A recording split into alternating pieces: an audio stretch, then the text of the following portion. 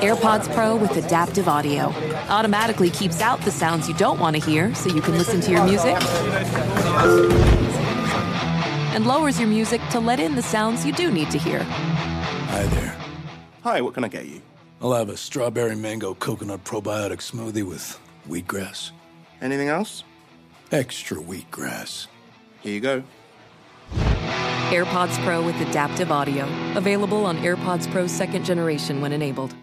This is Tracy V. Wilson from Stuff You Missed in History class. The national sales event is on at your Toyota dealer, making now the perfect time to get a great deal on a dependable new car. Like a legendary Camry built for performance and available with all-wheel drive, you can count on your new Camry to get anywhere you need to go. Or check out an affordable and reliable Corolla with a trim for every lifestyle. From the hip sedan to the sporty hatchback, there's a Corolla built just for you. Check out more national sales event deals when you visit buyatoyota.com. Toyota, let's go places.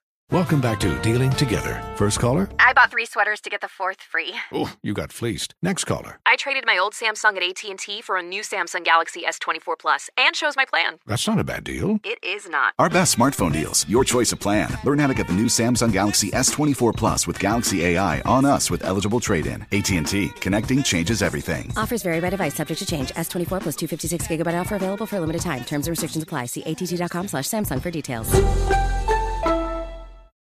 Welcome to Movie Crush, a production of iHeartRadio.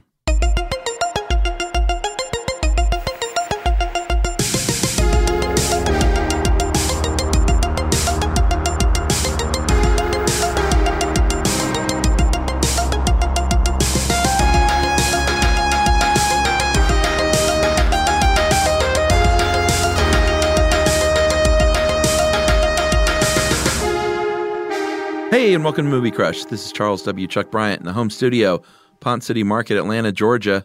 Friday interview a dish with my old pal Joe Garden. Joe I met when I first started becoming pals with the people over at The Onion. This is pretty early on in Stuff You Should Know. I believe it was Joe Randazzo that reached out initially, said, hey, I'm the editor-in-chief of The Onion. We like what you guys do. Next time we're in New York, come by and see us. And we did. Josh and I went to The Onion, and it's a publication I had always loved and admired. Just some of the best writing, the best satire, really, that there is, came from The Onion in that era, in my opinion. And I went by and I met Joe there, and Joe was just one of these guys who, like, was immediately friendly and just super nice and just a character. Joe's one of those guys where like they truly broke the mold. He's one of the great oddballs I've ever known. And I say that in such an endearing way. Love me some Joe Garden. And he was coming back up from being in Florida on a road trip, and we had been in touch. And he was like, "Hey, dude, I can stop by the studio if you want to talk about the horror movie Suspiria." And I said, "Sure, man, come on up. It'd be great to see you." And we did just that. And it's the first time I had seen Suspiria. The Italian giallo horror classic from Argento. If you haven't seen this movie, boy, oh boy, hang on to your hats. I had long, I was about to say avoided it. I didn't avoid it because I wanted to see it. But I had long wanted to see it, but never got around to it until Joe forced me to watch it. And it is something else, not for the faint of heart. Kind of corny in some parts because of what it is, but also deeply disturbing and horrific and beautiful. And the music is so great. And it's one of these cult classics that you got to check out. And Joe has a lot of love for the film, a lot of love for the genre. So if you are a horror film fan, especially a fan of Italian giallo horror movies of that era, then you're going to really enjoy this. And I think you're also going to like hearing about The Onion and Joe's time there. If you're a fan of comedy writing, this is a good one to listen to. So here we go, everyone, with Joe Garden on Suspiria.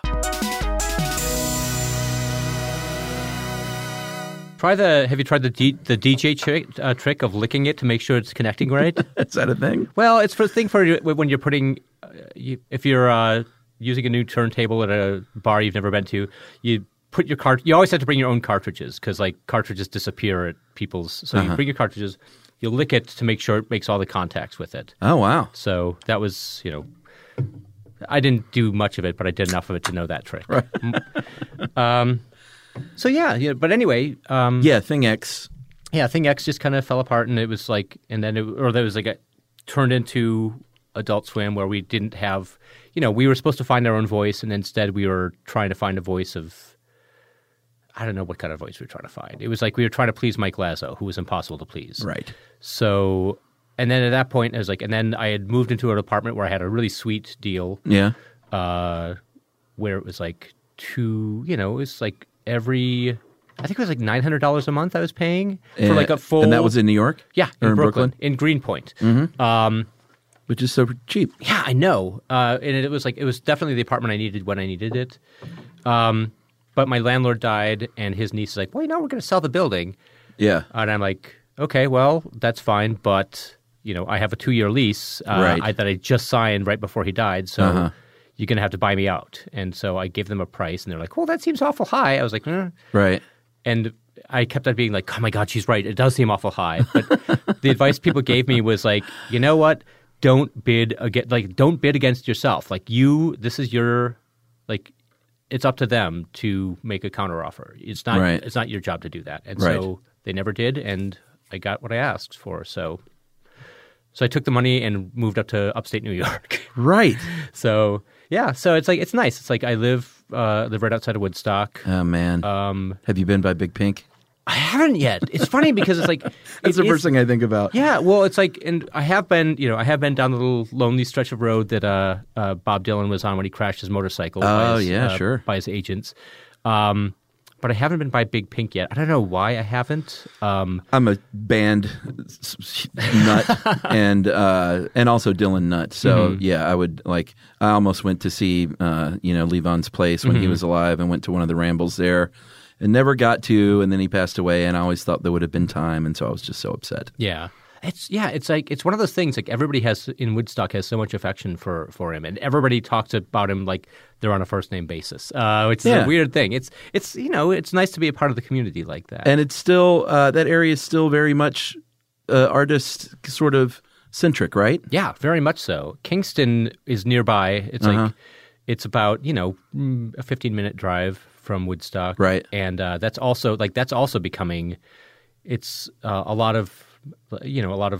Well, I can't say a lot, but a friend of mine is her name is Carolina Johnson. She's a New Yorker cartoonist. She lives up there now. Oh, nice. A few other musicians that I know, I know a few musicians up there that are some currently, they're all currently recording actually. And then so it's like it's still still pretty vibrant. It's still still people are moving up there, and Kingston especially is like. Sort of becoming the cool little little spot. Yeah. Now, how long were you at The Onion? God, I was there for 19 years. I mean, I was there full time for 8, and then like as a contributing writer, and for 11 before that. So well, but you're from Wisconsin, right? Yeah. Okay. Is that where you worked for them initially, or no? Yeah, I locked into it. I mean, when the first year of The Onion was also my first year as a student in the University of Wisconsin. Wow. So I remember a friend of mine walked up to me. He's like, oh, look at this hot new thing. And he showed me a cartoon written, which I found out later was written by Scott Dickers, the former editor-in-chief. And he showed me this cartoon. It's like the Freshman Universe, because I was a freshman at the time. Right. Like, ha, ha, ha, that's you. Yeah. But I remember still that very distinctly, that first cover, wow. The Monster of Lake Mendota, which was, it was the famous Loch Ness Monster photo.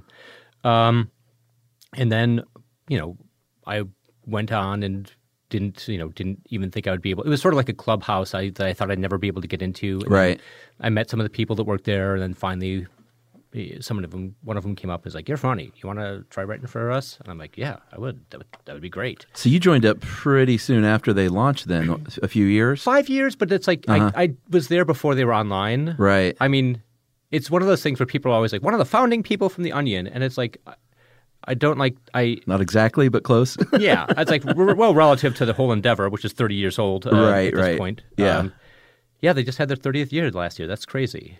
Now, all right. So you write for The Onion. There, you moved to New York for that job. Yeah, okay. I could never. I mean, the thing about lucking into a job is that you're never really sure how to parlay that into other jobs. So but when the Onion moved to New York, like I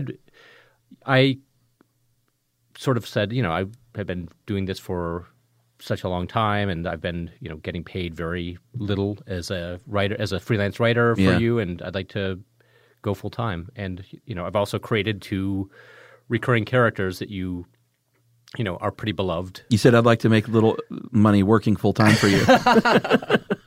Yeah, kind of. Asserting myself has never been my strong point. It still isn't. Even though there are people like when people owe me money, I want to be like, hate to mention this, but I spent 8 hours doing some work for you. Right, it's my fault. Yeah, exactly. It's my fault that you owe me money. But can we take care of that sometime? All right. So you go to New York. You're writing for the Onion. Mm-hmm. Is it still just a newspaper at this point, or is it online yet? We had gone online in like 1998 or 97 or 98, I think, and it was.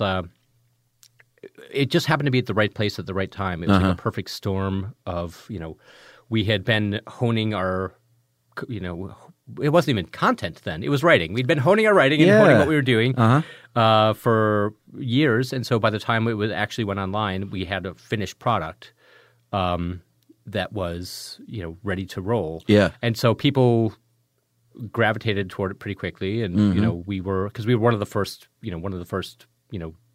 parodying, satirical news sites. I almost said satirical.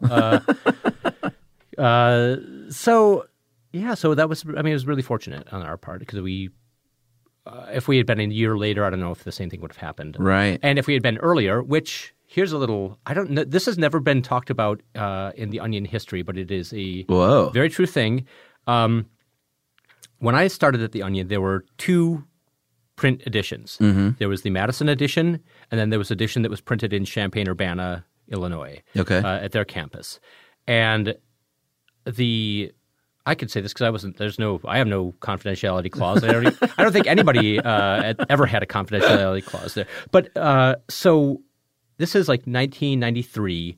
Right after I started, the people that were running the Champaign-Urbana edition stopped paying their franchise fees. They didn't pay for like a couple months, but they were running the content, running the paper. And then they also were working on their own online edition called The Melvin.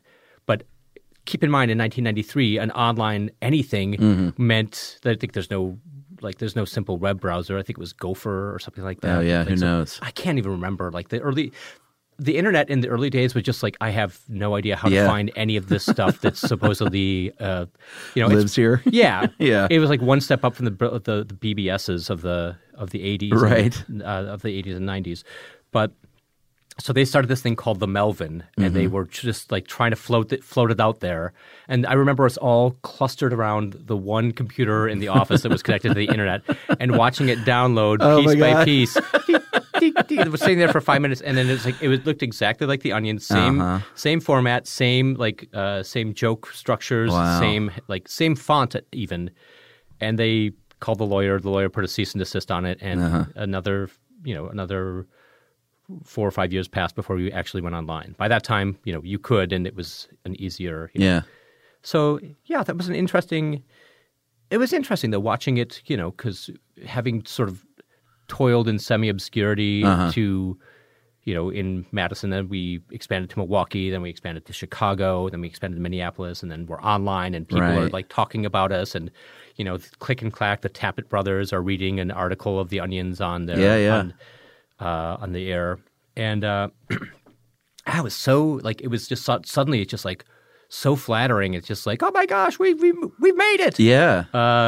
Even though we were still getting paid pretty poorly, but it was such a fun vibe. Like when I visited a couple of times, and it just feels like those were sort of the salad days of the Onion, and everyone was like awesome, and all the writers, and I mean, you just had like rock stars on staff. There really were. It's funny because there were there were people that definitely knew that they could sort of turn their experience at the Onion into a writing career, into writing comedy for it's like an incubator almost. Yeah, like Dan Weber was one of the early editors. He's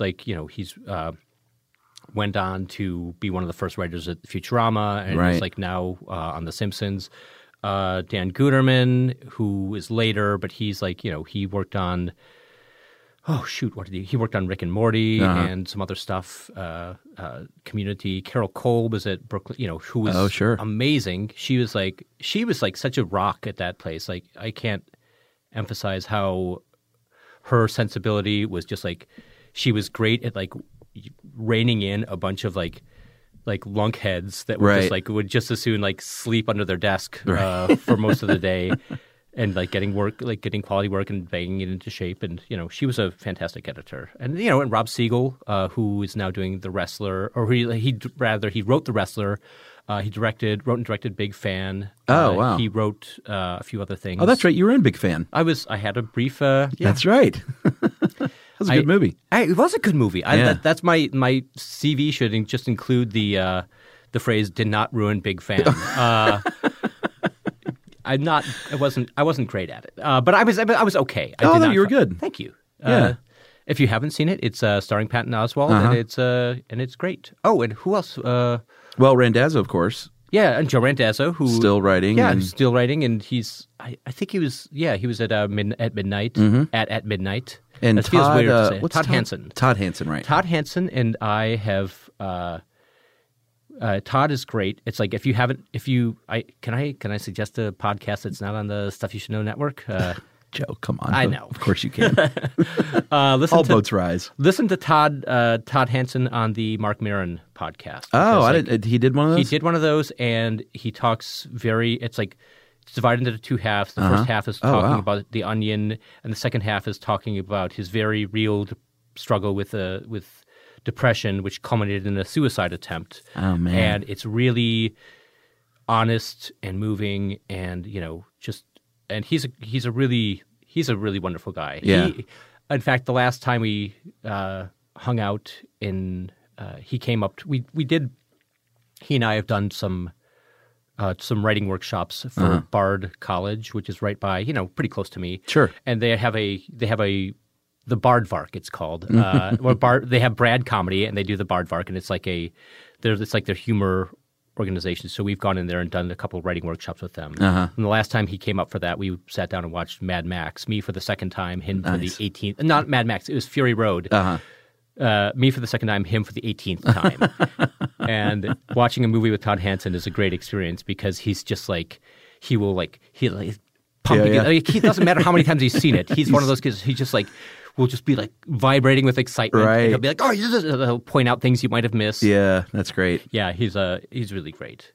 And it's just like there's so many other great people that have worked there. And it was just such a the vibe was great, but it just felt like what it must have been like to be like the Lampoon in the 70s and 80s, I feel like. Yeah, I think so, except for there's another core, like there's the people that moved on, and then there's the people that just like never knew, like, because like me, for example, who lucked in and just was like, I didn't know how to make it anything besides, working it. I mean, this is going to sound like I'm being falsely modest, but it's just like, I just don't know where my strengths are as a writer. And I have a hard time, if something doesn't come easily to me, I'm just like, I get really like, well, I don't know what to do now. It's like, do I go back and or do I give up? And right. Obviously the answer usually is yes. So, and it's, which is not, it's definitely a failing that I understand in myself, and I'm trying to rectify that with other things I'm working on. Yeah? Yeah. Well, right now, I mean, I haven't been... What are you working on? Well... Like, how are you scratching that creative itch? Because, like, I've known you for a while. You were at The Onion, and then when The Onion moved, it was a huge deal. Oh, God, to move from New York, and everyone was faced with that big decision. Like, am I done with this amazing thing that we've all, like, this big family is getting broken up? Mm-hmm. I'm sure it was traumatic as hell. Yeah. It was definitely traumatic as hell. And you kind of dropped out and went to upstate New York. I did. We did 2 years. I continued working with Joe Randazzo and Chris Karwowski and with Thing X. Yeah, with Thing X, which then it was AdultSwim.com, which then was nothing. And I just was like, well, I don't know what to, I don't know where I'm going to go at this point. So I moved upstate. I wrote a couple, freelance pieces here and there, and then one of the things I've always done is I always was kind of I don't know if you remember from visiting the Onion. I used to run a bodega called Joe's Cold Beverages. Dude, I totally remember, and I thought that was hysterical and awesome. Like you always, and following you on Facebook all these years, you're always sort of looking for that side hustle. I feel like selling shit, and you had a robust eBay thing going for a while, and I still do, and that's good. That's what I've mostly concentrated on. I mean, I'm still doing other creative stuff, but. You know, I just I've been moving into here's the thing. I'm going to go on a little mini rant. Okay. Because I call my business like Secondhand Joe's. I don't want to use the word vintage because for me, the word vintage is just bereft of meaning. Sure. It's just a bullshit term that people use to sell Transformers that were like in a plastic box for 10 years. Yeah. You know, it's like if you talk about antiques have there is a legal definition for antiques. Mm-hmm. It is I think maybe legal is not the right but it's a certain number of years, right? Yeah, 100 years old, and it's an antique. But if it's vintage, it just means somebody else has owned it before most of the time. Right. Yeah, and so people when they ask, well, is this vintage? It's like, I don't know, somebody else owned it, so sure, it's vintage. Why not? Fuck it, I don't care. It's vintage. Yeah. But I do that, and so I find all kind I think part of the itch that gets scratched for me is not only reselling things, but finding just interesting things. Mm-hmm. There are things that I can find that will, that I know that I can turn around for a profit, and it's just that's neither here nor there. Just I do it, and I'm just because I need to pay a mortgage, and I have dogs to feed, and my wife is, she's working in a pharmacy and part time at a pharmacy, and then the rest of the time she's cartooning. So we're not she's a cartoonist? Yeah, she is. Awesome. She mostly does it online, and she's had one published piece in an anthology called Dirty Diamonds. Mm-hmm. 1 second. Pardon me. I knew I shouldn't have had a cola. That's all right. Well, and also I want to say, when I say you dropped out, it was not. I'm not trying to be derogatory. Oh no. You got a great new wife, and you bought a house that you were renovating. You got dogs, and that's.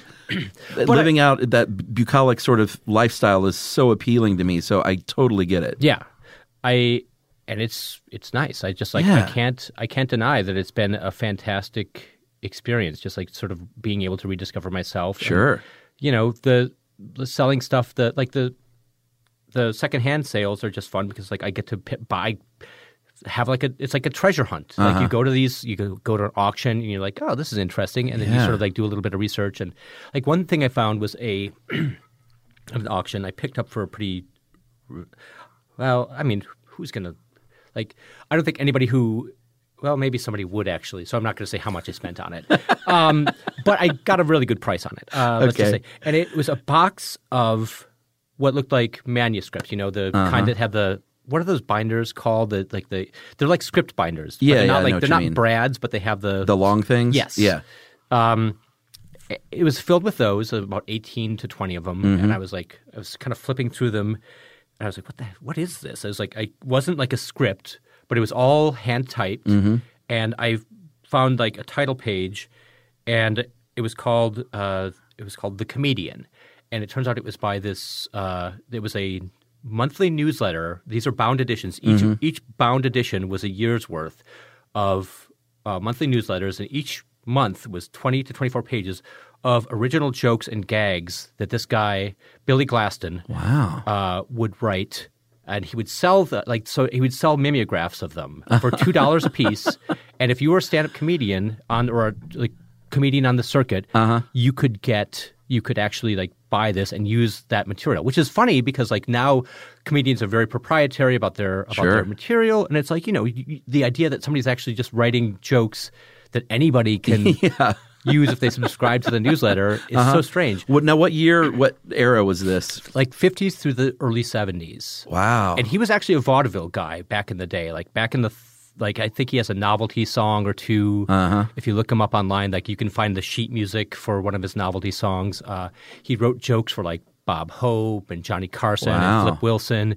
So he was a professional, and he was actually making a go of it. And these are just it's amazing. It's just there's also now. Where do you find that? That was at an auction. Okay, and I was everybody just started passing it by, and like nobody was really interested. I was like, and of course, as a comedy, as a comedy nerd, I was just like, this. It felt like finding a Rosetta Stone of some sort. Right. Like even though it was like nobody maybe known who he was. Right.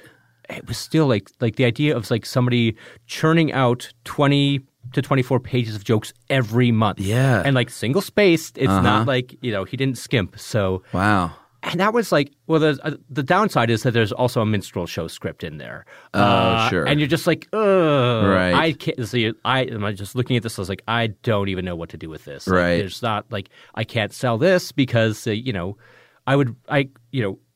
somebody was like collecting Black Americana or like it was that would be one thing, but it's like if you sell something like that online, you don't know if it's going to go to somebody who's just like whose interest is in racism is academic or prurient and visceral. Right. And look at all my collection of Nazi china I have as well. Yeah, exactly. This will go perfectly with my mammy figure collection and my swastika pens. Were you able to sell that stuff though? I've sold a few. I gave some away as gifts. Oh, that's cool. And I've definitely made my money back on it, and I have plenty more just to like hang on to or sell when the time is right. And so it's a good so stuff like that. It's like where that's what I like about doing this is like you can find amazing things that you just didn't even know existed. Although right now the downside is I have a hair stitching machine that I bought. Oh my God. Which can use either human hair or like fake hair. Stitch it into what? Wigs or doll heads. So it's a funny. I mean, that's the thing where I was just like, I know that I could be sitting on this for a very long time, but there's that part of me that's like, this is just so weird. I've got to fucking have this. Yeah, sure. Now, you also, I remember seeing through social media, you ran into Hogan Camp. I did. Right when I moved up to, I was like, I had just moved upstate and, left all. I live in Saugerties, like between Saugerties and Woodstock. Saugerties is the home of Big Pink. Woodstock is where Bob Dylan lived. Right. We were just talking about that. Sure. But and Kingston is pretty close by, and I moved upstate and I was like, God, Jesus, did I make the right choice? Like I left my social, like I have some friends up here, but I've left most of my social network behind in New York. And it's like, what am I going to do? Like, am I going to be able to make it with freelance writing and what's going to happen up here? And so I just went to the Salvation Army in Kingston and was just kind of bopping around, and the cashier's talking to this woman. I'm getting ready to check out, and the cashier's talking to this woman, and this guy is talking. He's talking to the cashier, and he's got like a Barbie doll strung around his neck. I was like, whatever. Sure. And then he's like, there are these foreign women that were taking my picture. They were all talking to me. And I'm just like, what the hell is going on here? I just couldn't figure out what it was. And then he said something. He was talking a little bit, and finally it clicked for me. I just sort of jumped into the conversation. I was like, wait, Marwin Call? And he's like, yeah. I was like, could I get a picture with you? And I was just so, like, and for me, that was just like, oh, I've made the right decision because I'm this random Salvation Army. Yeah, in the Salvation Army, and I run into this like, amazing visionary photographer, dioramist. He's a photographer, I guess a dioramist. Yeah, sure. But yeah, it's like, and I was like, oh, I made the right choice because this seems like it's where I belong. That's pretty cool. Yeah, it was great. And so, and it's just been it's been pretty fantastic. I mean, close enough, about 100 miles north of New York City. So, you ever go in? Yeah, I go less and less. Yeah, there's something to be said for living out in the country. Oh yeah, absolutely. I mean, the food, you don't have the wide variety of food, right? But I eat a lot healthier because I cook a lot more. Yeah, and it's also, I really like it. Oh, the best part about it is we have. Oh well, I'm just gonna detour a little bit. When I was looking at houses, the realtor, I was like, oh, what about that house? It's like a split level. It was kind of beat up. We looked at it online. We drive out, and as we're pulling in, she's like, "Oh, the guy that lives over there has a record sale like a couple times a year. He like has rents a tent, and it's a big deal. Like he has like tables and tables and tables of records." I'm like, "Oh, you don't say." Right. And then Birds of the feather. Yeah, and then we're walking around, and I go in the backyard, and I see that there's a functional, although wobbly, merry-go-round, like full-size merry-go-round in the backyard, and I'm just like, well, that's for me. Yeah, it's great. Was that the house? Yeah, that's the house. Do you still have the merry-go-round? I would still have the merry-go-round. Oh my god! I mean, what am I going to do? Am I going to get rid of a merry-go-round? No. It's I think that means you're officially dead inside. Take this merry-go-round. Get it out of here. Get this merry-go-round and throw it into the hole with all the Legos in it. Right. I don't want to see those ever again. Well, let's jump back some to your growing up days. Okay. Because, we always like to talk about the movies and influence and, like, what was Joe Garden as a kid like? What were you watching? What were you into? I grew up in the 70s. I think I'm a year older than you. I was 71. 70. Okay. But March also, so... Yeah, when's your birthday? March 10th. All right. And yours is March... Just a few days ago, 15th. Holy Happy birthday. Happy birthday to you, yes, too. Sir. I can't believe I forgot to wish you a happy birthday. Oh, that's all right. 48 and 49 then, right? Yeah, as I'm getting closer to 50, it's putting a lot of stuff in perspective. But, sure. But when I was growing up, I was born in Chicago, and we moved when I was 3 years old. We moved from Chicago to a small town in southwest Wisconsin called Richland Center. And when I say we moved to that town, I mean we moved to a house 7 miles outside of that town. Right. So we were in the middle of nowhere. We were able to walk in the middle of the road for like a mile without having to worry about getting hit by a car. It's kind of great. Yeah, I love it. Yeah.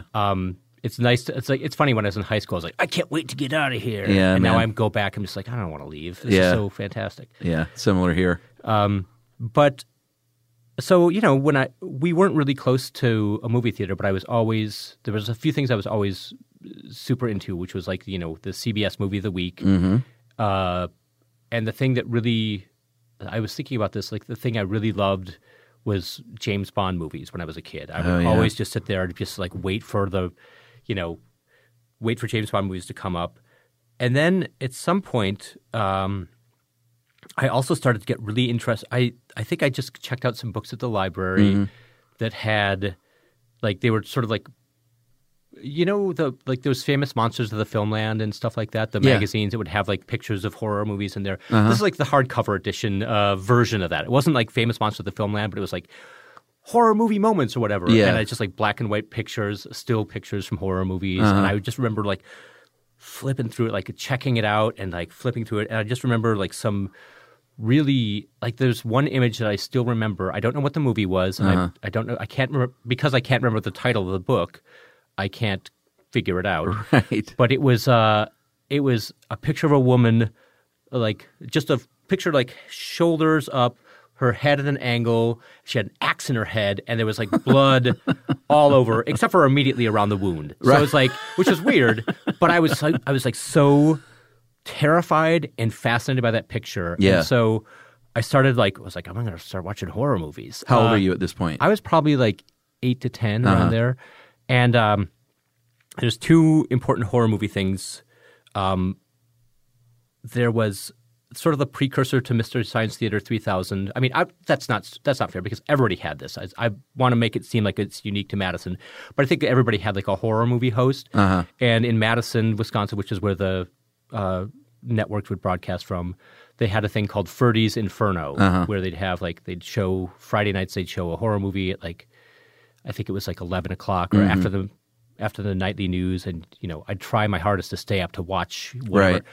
The only one I remember watching was one called The Monolith Monsters, which were just basically like carbon stalactites that would like, and people like, it was black and white science fiction-y horror and like people running away, and I was like, it's not that great, but I still I feel like getting away with something. And then I remember probably I was like 10 or 11, and I remember staying up to watch the public television broadcast of the Cabinet of Dr. Caligari, right? Which I didn't know what to expect, but it was black and I remember. Fortunately, it was a black and white movie because I remember watching it on a tiny black and white TV set at my mom's house and just being like engrossed by this thing. And then waking up the next morning being like, Mom, what's a somnambulist? So that was and so that was it. That was like, and then we had a movie theater in town, so we'd go and watch, I remember, we went to see The Rescuers, for example, with my dad. My parents divorced when I was 5, so my dad took us to see The Rescuers at one point, which came out in 1977. Seems about right, yeah. And I remember. Then we told my mom later, I was like, we'd like to see The Rescuers. They're like, have you seen it? We're like, oh, no. Just so you could go again? Yeah, and so we went, and we were just like, we gave ourselves away because we started singing along with the songs. R-A-S-C-U-E. So... Yeah, but then I also remember going to see Moonraker. Yeah, man, me too. Yeah. And it's like, and it seemed like the best thing in the world. And now you look back at it, you're like, oh. Does not age well. Still kind of fun to watch. Yeah. For sure. But I remember at the time, Moonraker was like, the most advanced, futuristic thing I had ever seen. You had a space shuttle. You had James Bond. You had Jaws. It was all like it was everything like a 10-year-old kid could ask for. And if you were a Bond fan, it was like it really kind of rocked your world to see him in that context of like space and stuff like that. Yeah, and it's like, did they need to do it like that? Probably they could have done it a little bit more cleanly without having to go into space. But I think Star Wars by that time had made a massive impact. So they're like, we got to take James Bond to space. I guess that was it, huh? Yeah. It's funny how just the ripple effect that Star Wars had on all these other movies. And now, were you into that? Were you into sci-fi and stuff? Oh, yeah. I was such a huge, I saw Star Wars. I think it theatrically, this is interesting too, because it's before, Star Wars didn't air, I don't think they ever aired it on network TV. And we didn't have cable, and I don't even know if they did run it on cable. And if you were lucky to have a CED or Laserdisc player back in the 80s, you could maybe see it. But there was, so I saw it in the theater, Star Wars 7 times, Empire Strikes Back 5 times, Return of the Jedi 3 times. I was kind of right there with you. Mm-hmm. Star Wars came out when I was 6, you were 7. I had an older brother, and so we were in there a lot. It was one of those deals where my parents were like, "You want to go see this movie for the 5th time?" And we were like, "Yeah, just drop us off." Yeah. Why are you even asking this question? Just could not get enough of it. Yeah, and it's. Do you remember the skeletons? No, because there were when Luke comes back to the farm, and he sees all the smoking wreckage. Yes. In some cuts, in early cuts, you could see the skeletons of Uncle Owen and Aunt Beru. Yes, you could see their skeletons kind of smoldering, and there were even trading cards which had that image on it. And then I think they cut it. I don't remember seeing it. Yeah, I'm pretty sure they cut it away. They cut it out after a short period of time. So it's like yeah. And if that's the case, George Lucas was always quick to correct what he perceived as his mistakes. Yeah, you know what, man? That's funny you mentioned that because not too long ago, I saw someone make reference to the skeletons, and this was within 6 months ago, and I was like, I don't remember seeing any skeletons. And they were talking about what a hardcore image that was, and I was like, I don't even know what they're talking about. Yeah. And then I went and saw, and it was there, and I'm like, I surely would have remembered that. So was it not in there? It was in there, and then I think it was in there, and then they cut it out. Huh? And was it in a later? Did you go back and watch it? Of course, I watched the re-release. Yeah, with it, sort of messed with it. And it is in the re-release because I think so. Okay, I know there's probably Star Wars fans that know the exact answer. Well, that's the thing. It's I'm almost hesitant to talk about Star Wars because I know. You're just go on record. There are people tearing their hair out listening to this. You fools! Yeah, all I know is I don't remember seeing those skeletons. And then when I saw it more recently, in fact, when I had Taron Killam on and he chose Star Wars, that's when it kind of came up. And I was like, wait a minute, I totally don't remember seeing the scene played out like that. Yeah. It was interesting. I have a very distinct memory of that. And I'm just trying to remember if I'm. yeah, it's funny because like I mean, there's also the part of me that wonders if I saw the card and then just sort of inserted the card into this. Like, I had those cards too. all the starting with the blue, then the red, then the oh my gosh, it's that yeah. The only thing my brother I think still has some of the old toys, but we never. I mean, we played with them like crazy. They're all beat up. I didn't even know that collecting those things was a thing and that you're not supposed to open them. So we just beat them up. But I do still have the calendar. Oh wow, which is kind of fun. And then my brother, I think, kind of hung on to some of the other stuff. But the calendar is great because it's like having a poster, Star Wars poster, but it's 12 Star Wars posters, one for every month. It's it's interesting because like that's another issue I have with the whole vintage thing is like everything's got to be in perfect shape, and it's like, oh, this is still mint on card. It's like, man, I think people. I mean, I believe things are made to be played with. I found like some Ricardo was one of the characters on Pee-wee's Playhouse. He was the soccer player. Yeah. And so I got a couple of those. I found them at a flea market. They were, on the card, and I gave one away, and I opened the other one and just put them on my shelf. It's like and played with it. Yeah, exactly. I mean, if there's one thing that's really makes a 45-year-old attractive to women, it's playing with action figures. Now, when did you start writing and getting into comedy writing and stuff? The way I got into comedy, I would like to think I was a creative kid, and I would just like, but I think the way I really started writing originally is because like I thought I was going to be. I didn't know what I wanted to do when I was like once I graduated. I just knew I wanted to go to the University of Wisconsin-Madison, right? And I wanted to. Maybe I was like a big music person, so I was like, maybe I'll be in a band or something, and, And it turns out I don't have the patience to play music, to learn music, or to practice music. So, what was your major? I was undeclared for the entirety until Can I you dropped do that? out. Oh, okay. So you didn't graduate? Yeah, I didn't graduate. Gotcha. But I was working in a liquor store called Badger Liquor on State Street, which is sort of equidistant between the state capitol and the university. Mm-hmm. So it was like a really heavily trafficked area in Madison. And I started making signs for for the store. Mm-hmm.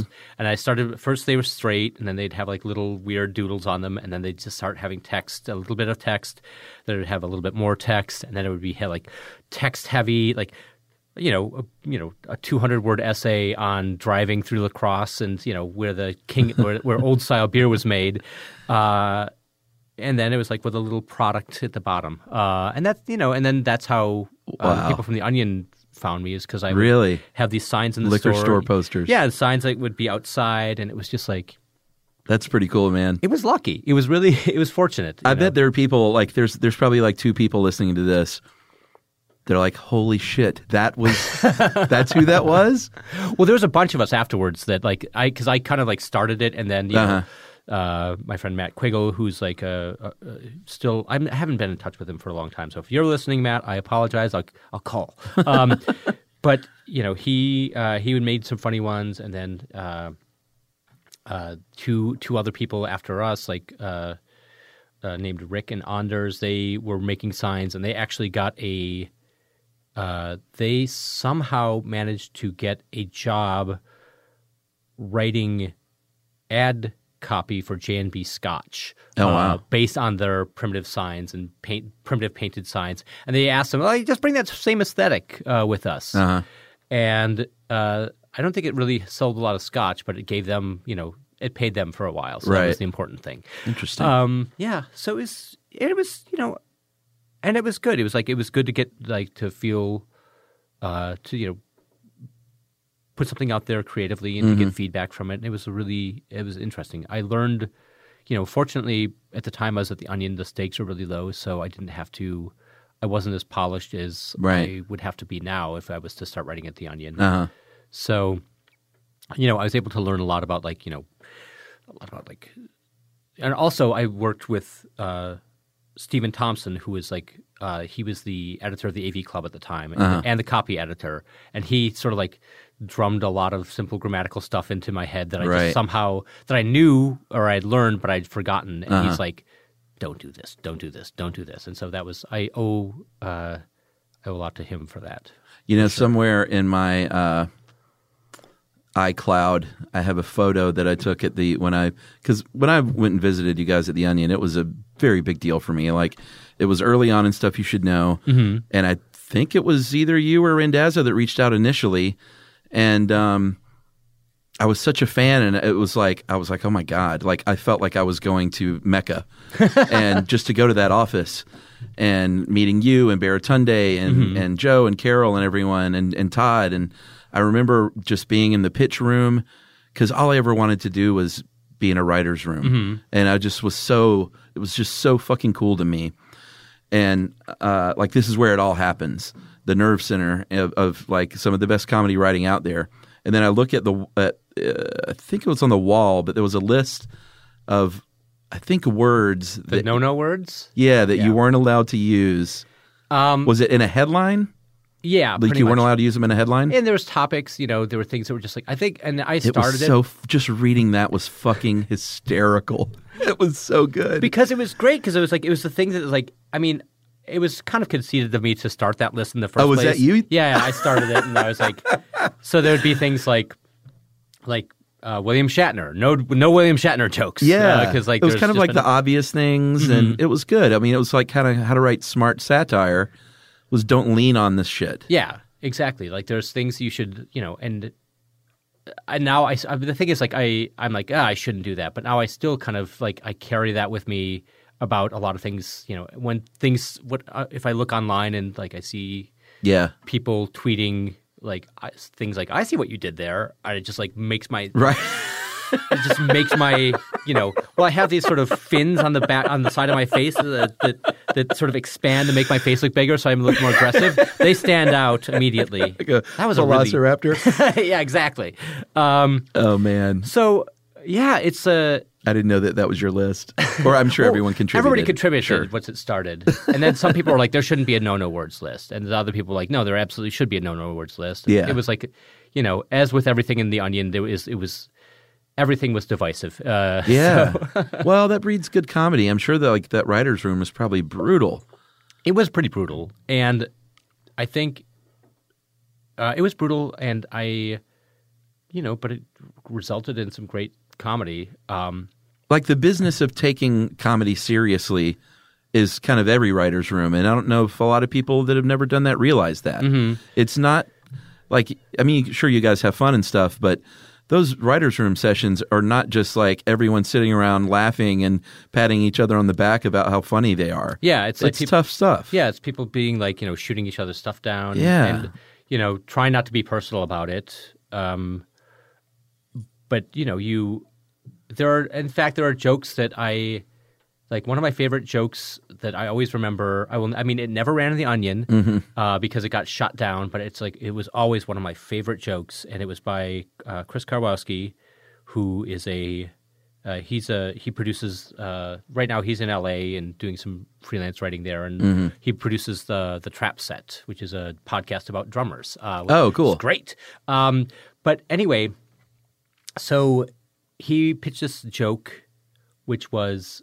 Okay, I'm going to see if I have to do it exactly right because it's all in the wording.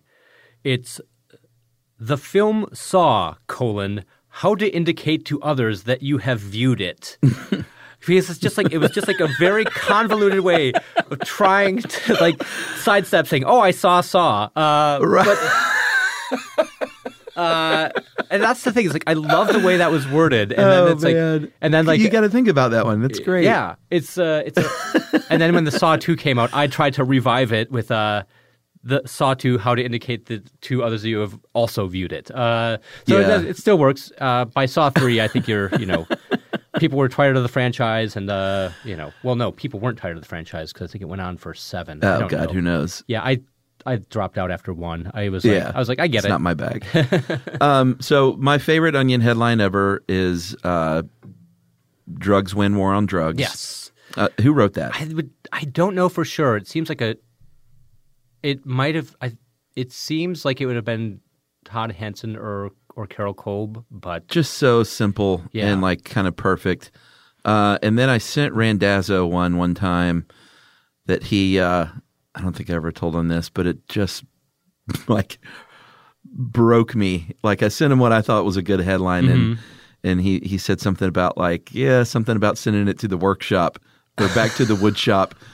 And I was just devastated. I was like, oh my God. And I was like, because I didn't want to be the guy to even send him a headline, you know? And I was like, all right, I'm going to do it because I think it's good. And I put myself out there and he kind of shot it down. And I was like, oh, geez. Well, for every headline meeting we had to come up with like 15 to 25 headlines. I know, and man. of all of those, like you were lucky if like 1% of your work got into the paper. So I didn't have that thick skin that you guys had to develop. Yeah. And it's hard. Sure. It's like it's hard not to take it personally. It's like I know.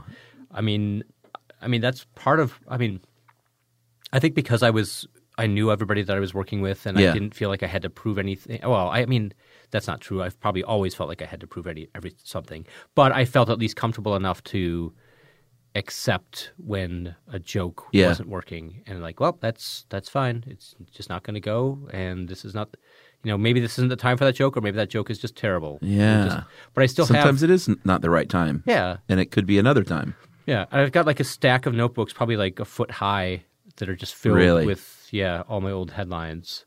A lot of the stuff do something with that. Can you? Yeah, I mean, maybe. I did take a lot of my old papers and I donated them to the University of Wisconsin. Oh, cool. Because I was like, including like original headline lists from the 9/11 issue, all the things that we pitched. Oh man, I remember that. Woof. You guys handled that really well. I mean, that was like I wish I could take any credit for it. I was there in the room, but I was just like I couldn't wrap my head around it. Right. But God bless him, like Todd Hanson was the head writer at the time, and Rob Siegel was the editor at the time, and they fucking blew the doors off of it. And they were like they knew exactly what they were doing. Yep. Because they're like we can make jokes, but it's like this is the tone has to be like not about the act itself, but it has to be about what the how the collective how America is collectively dealing with it. Yeah, yeah. And I think that was like that's why it worked. It wasn't like there were no tasteless jokes, there were no cheap jokes. It was just I guess the tastefulness of the hijackers surprised to find themselves in hell story could be argued, but that was very cathartic. That was some real beautiful violence written by John Crewson, who I won't say that was his specialty, but that was definitely yeah, just like it was a smorgasbord of just horrible acts being visited onto the terrorists. Yeah. And I think Now, did certain writers have certain specialties? They were like, oh, well, this has totally got to be a Hanson thing or like a Joe Garden thing. Yeah, I mean, everybody had that. Like, I had regular characters that I did, and I also would do like other like I wasn't. It's great at the news format, but I think I was good at character voices. Todd Hanson was good at like the sort of area man, the area man stories where it's like sort of. I got to be an area man too, Yes, you did. Which was one of my like great things ever. Do you remember the headline or? Oh, something about I was a deer hunter. I can't remember exactly what it was. And then I think it got dusted off and used again later on because someone sent me another one. Oh, that's great. But yeah, I love it. I hope they keep finding me in the archives and putting my mugshot up there. The thing is, like, it's a great picture because it's just like that's the thing that. The best thing about it is like about the photos is like they just had a knack for finding people and just being like, don't goof it up, don't be jokey, just like stares, like just look straight ahead, just like you don't smile, just sort of look like it's like so that way everybody just sort of looked natural and normal. Yeah. That wasn't the joke. Yeah, the joke shouldn't have been the picture, right? Unless of course it was. Particularly hilarious picture that was photo edited by our graphics guys, Mike and Chad at the time.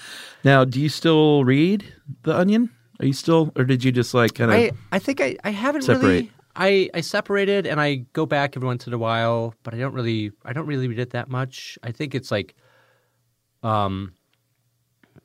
maybe painful is the wrong word for it, but it's just like, I think I because I know how it's made, I just you know, I did have an interesting experience last year. I went back for there was a comedy. They had an Onion Comedy Festival in Chicago, and so I went for an Onion panel. That was like a lot of the older school writers were there for it, and we, which was really interesting. But I went and sat in on the writers' room for their pitch meeting. I was there.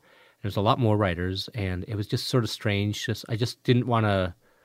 I just wanted to sit on the periphery and just sort of like see how it had changed. That must have been so weird. It was really weird. Like I didn't know anybody really, and I was just like, I was like, God, who are these kids? It's almost all like so young. You're watching someone make the movie version of what happened with you guys. Well, apparently there's been I've heard rumors that that two former Onion people have been collaborating on like a fictionalized version of The Onion, but I don't know what the narrative arc of that would be. It's like, for me, it's just like, well, we were all kind of dumpy losers, and some of us went on to be less dumpy, less losers, and some of us remain dumpy losers. So it's not a great trajectory for a story, not very propulsive. Well, I don't want to knock anyone's work, but after the big split when they moved back, and all of my pals kind of were no longer there, I, with keen interest, sort of kept an eye on it for a little while, and it was not nearly as good. And then I just kind of quit. I think they found their legs a bit more lately from some of the stuff I just see on like Facebook that someone will share, which is good. But I think it might have been rough going there early on. I think it's hard to make the transition when so many people leave and everybody has to. It's definitely through no fault of the people that are there. They're all like the people who went were very talented. Chad Nackers, it was like he had been. It's funny because he had been a graphics assistant, then he became like the head of graphics. No, he didn't even become the head of graphics. Then he became a writer. Then he became like the head writer, and now he's the editor in chief. He's still with them. Will Tracy was writing for went out as the editor to replace Joe Randazzo, and he went on to I think, gosh, where is he now? He might be at Colbert or The Daily Show. It's hard to keep track of my former peers, right? And then Seth Reese was working for Seth Meyers, and so they all it's like not there was no want of talent. I think with the people that made the move to Chicago, I think people just kind of got the wind knocked out of them, and it was it was hard to readjust to, living in a new city, living, with the business, the business side had been kept at more arm's length in the past, right? And then because they were in another city, it was a lot easier to keep the business side at arm's length. So then when they moved, this is speculation. Nobody's really said this as much to me, but when the business side is right there, it's like right. You just it's a little weird. Yeah, there's a discomfort, a bit of a discomfort to it, that had to be overcome as well. And there's still there's still good talented people coming going through there, and I see stuff that pops up on on Twitter, and it makes me laugh. So there's still and the thing is if I'm being honest, there is no way in hell I would want to be writing Onion jokes in this day and age. I hate to say in this day and age, but making jokes about Donald Trump is just you know, it's like The Clown Who Cried, the Jerry Lewis, the Jerry Lewis movie about the Holocaust, where it's just it's he's like, I can make this work, and it's I don't want to. I mean, they're not. They have a more deft touch than Jerry Lewis. Go figure. But it's still. I mean, I just got so. I mean, after the election, I just got so angry that I don't think I would have been able to make jokes. I would have just been like, nothing's funny about this. Yeah. Yeah. And it's really, really hard. Can I make a quick side track. Sure. Because you brought up like seeing stuff on Facebook. So I've been off of Facebook since October. I didn't quit. I will probably shut down and delete the profile eventually. But so every time I hear a social studies, I'm just like, oh man, I wish I could have gotten in on that. Well, didn't you like text me some or something, or email me some? Well, there is one I texted you, and it was about the tropes. And sure. The trope I messaged you was like the person in some sort of like in a horror or sci-fi movie. It's like you're bleeding, and like they touch their nose and they're bleeding. I'm like, oh, and like it's either some sort of hypnotic effect or or psychic attack or something like that. Yeah. Total trope. But I jotted down some. Oh, you got some tropes?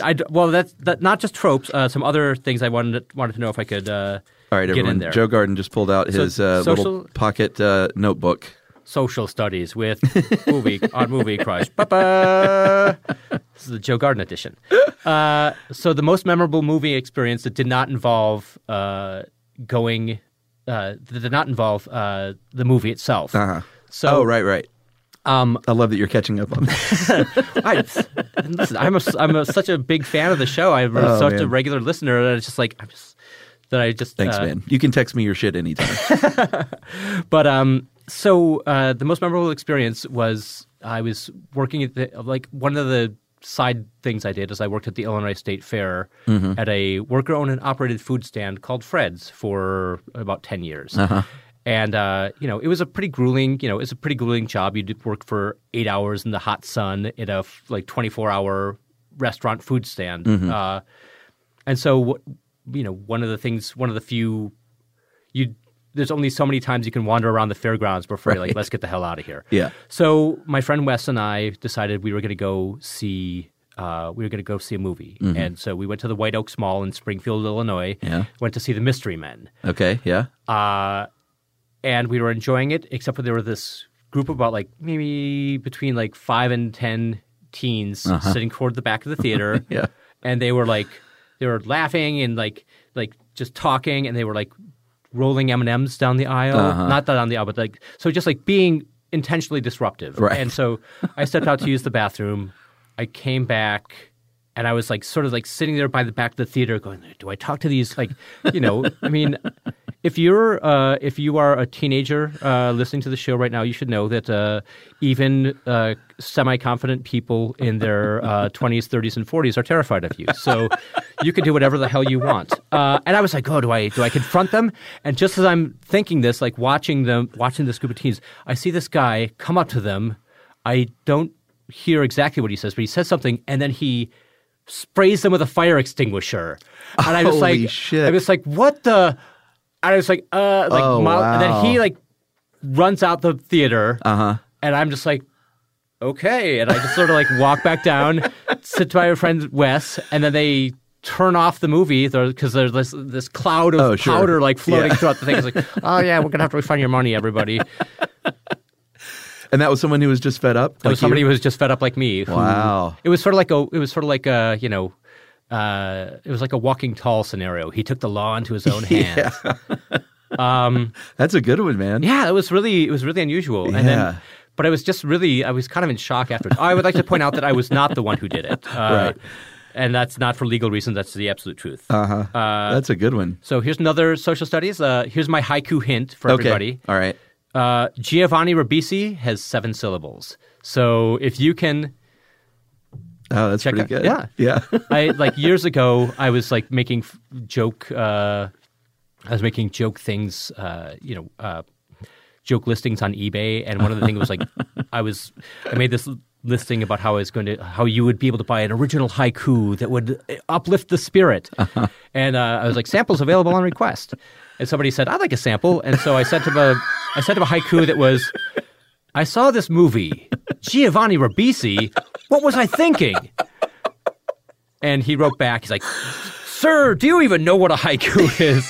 I'm like, dude, that's a haiku. Yeah. I was like, I know it's supposed to be more pastoral, but that fits the format. Oh, that's great. What else? Well, the last one, this is interesting because this ties in the movie we're going to talk about, and that is there was what movie do you regret seeing, like sitting through? And I remember listening to that, and I came up with my answer. I was like, oh, what movie do I regret seeing? I was like, took me about 15, 20 seconds. I was like, oh yeah, The New York Ripper. And I was like, I don't even know that movie. It's directed by Lucio Fulci, who directed Zombie. Oh, okay. He was like it was a horror. It was a giallo, an Italian giallo movie, and it was just about a killer that would call. He would like sort of talk like Donald Duck, and it was just like this, just terribly misogynistic violence against women. It was just like and I knew what I was getting into to an extent, but it's just like it was just so horrible. Like it was like dark, not dark in like a It was like it was just nihilistic. It's like it was nihilistic and misogynistic, and at the end I was just like, I just feel like a bad person for having watched that. And then like 20 seconds later, as I'm listening, like, our own Robert Lamb has his answer. He's the New York Ripper. And I was just like, what the hell? How does that work? That there's like two of us that chose this like weird Italian. And I wasn't even like, I honestly wasn't trying to go out of my way to be like what kind of obscure, because like who am I gonna, except for now years after the fact, I could, make it public. But yeah, it's one of those things that was just like, it left such a bad taste in my mouth. And that's really the hardest thing is when you're a genre fan and the genre really, really lets you down. So, and that's the thing about horror movies is like, I think that sort of made me a little bit more picky about the horror movies I watch now, just because like it really is my favorite genre. But I won't just go see everything just because it's a horror movie at this point. So, Apple Card is the perfect cashback rewards credit card. You earn up to 3% daily cash on every purchase every day. That's 3% on your favorite products at Apple, 2% on all other Apple Card with Apple Pay purchases, and 1% on anything you buy with your titanium Apple Card or virtual card number. Visit apple.co/card calculator to see how much you can earn. Apple Card issued by Goldman Sachs Bank USA, Salt Lake City branch. Subject to credit approval. Terms apply. Hey, this is Jodie Sweetin from the podcast How Rude, Tanneritos. As a nostalgic voice from your past, I'm here to remind you that amongst the stressful and chaotic existence we live in 2024, you deserve to get away. It's time for a vacation, no matter when you're hearing this. And let me tell you how you'll get there. The 2024 Hyundai Santa Fe. Want to bring the family to the mountains with the Santa Fe's available H-Track all-wheel drive? Well, it's got standard third-row seating and available dual wireless charging pads for the kids who just want to stare at their phone and not talk to you. You know what I mean. The Hyundai Santa Fe becomes available early 2024, so get on it now before all the good camping sites are full. Visit HyundaiUSA.com or call 562-314-4603 for more details. Hyundai. There's joy in every journey. Ready to bring some spring vibes indoors? Behr Premium Plus paint is here to make it happen, and it's starting at only $28.98 a gallon at the Home Depot. Picture your kitchen coming to life by adding a pop of blue with the Behr exclusive color Arrowhead Lake. And let's not forget your living room. Picture it drenched in the lush, verdant tones of Amazon jungle, breathing new life into your space with every glance. Head into your bathroom and let the cool breeze of sea glass wash away all your stress. And when the morning sun peeks through your bedroom window, feel the warmth and comfort of a spring sunrise with shades like coral cloud and dark crimson. Whatever your inspiration, start your spring with a durable finish that resists dirt and grime to last all season. And let your creativity bloom with Behr Premium Plus paint, starting at just $28.98 a gallon at the Home Depot. How doers get more done. Well, let's get into the movie then. Okay. It's Suspiria, right? That's how you pronounce it? Suspiria. Dario Argento's Suspiria. So I watched it this morning. Okay. For the first time ever. I had seen clips here and there, and this is what I did for this one. I watched it this morning, but I didn't dive into any side research because I thought it might be fun just to sort of rely on you. Okay. Because I'm sure you know your shit. But 1977, and the one thing I did find was the log line for the poster, which is great. The only thing more terrifying than the last 12 minutes of this film are the first 92. That was on the poster. Yeah. I mean, it is like one of those movies that I think I told you when I emailed you about my pick. I'm like, it was pretty funny. You said, "Don't let Emily watch this." Yeah, because like you said, like she hates horror movies. Yeah. She wouldn't have made it through the first 6 minutes. Oh, it's rough first. Yeah. I mean, that first Suspiria is. One other thing I said in the email is that Suspiria is a great movie without being a good movie. Yeah, it's like the plot is like doesn't really hold up to scrutiny. Sure, the acting for a number of reasons is like there's some really good acting in it. Like Jessica Harper, the star, is fantastic, and Joan Davis, I think is her name. Her performance. She's not the head of the dance academy, but she's like the number 2. Yeah, both of those women were great. I thought. Yeah, the head and the subhead, for lack of a better word. Yeah, and there's like such a they're so good. But Joan Davis actually, she has her background is in old classical Hollywood. Like she was she was a star of a lot of like 1940s movies and some noir movies. So that's the thing is like, but you have to go into it understanding it's more of a sensory experience than like a coherent film. Yeah, that you're gonna watch. And you also said to watch it loud. Yeah, and that's the other reason I waited. Instead of watching it last night, an ideal situation at night in the dark or whatever. So it was a beautiful sunny day, but I got the Bose sound bar. Oh. And I cranked it up like there was no one in the house but me and the dogs. And it is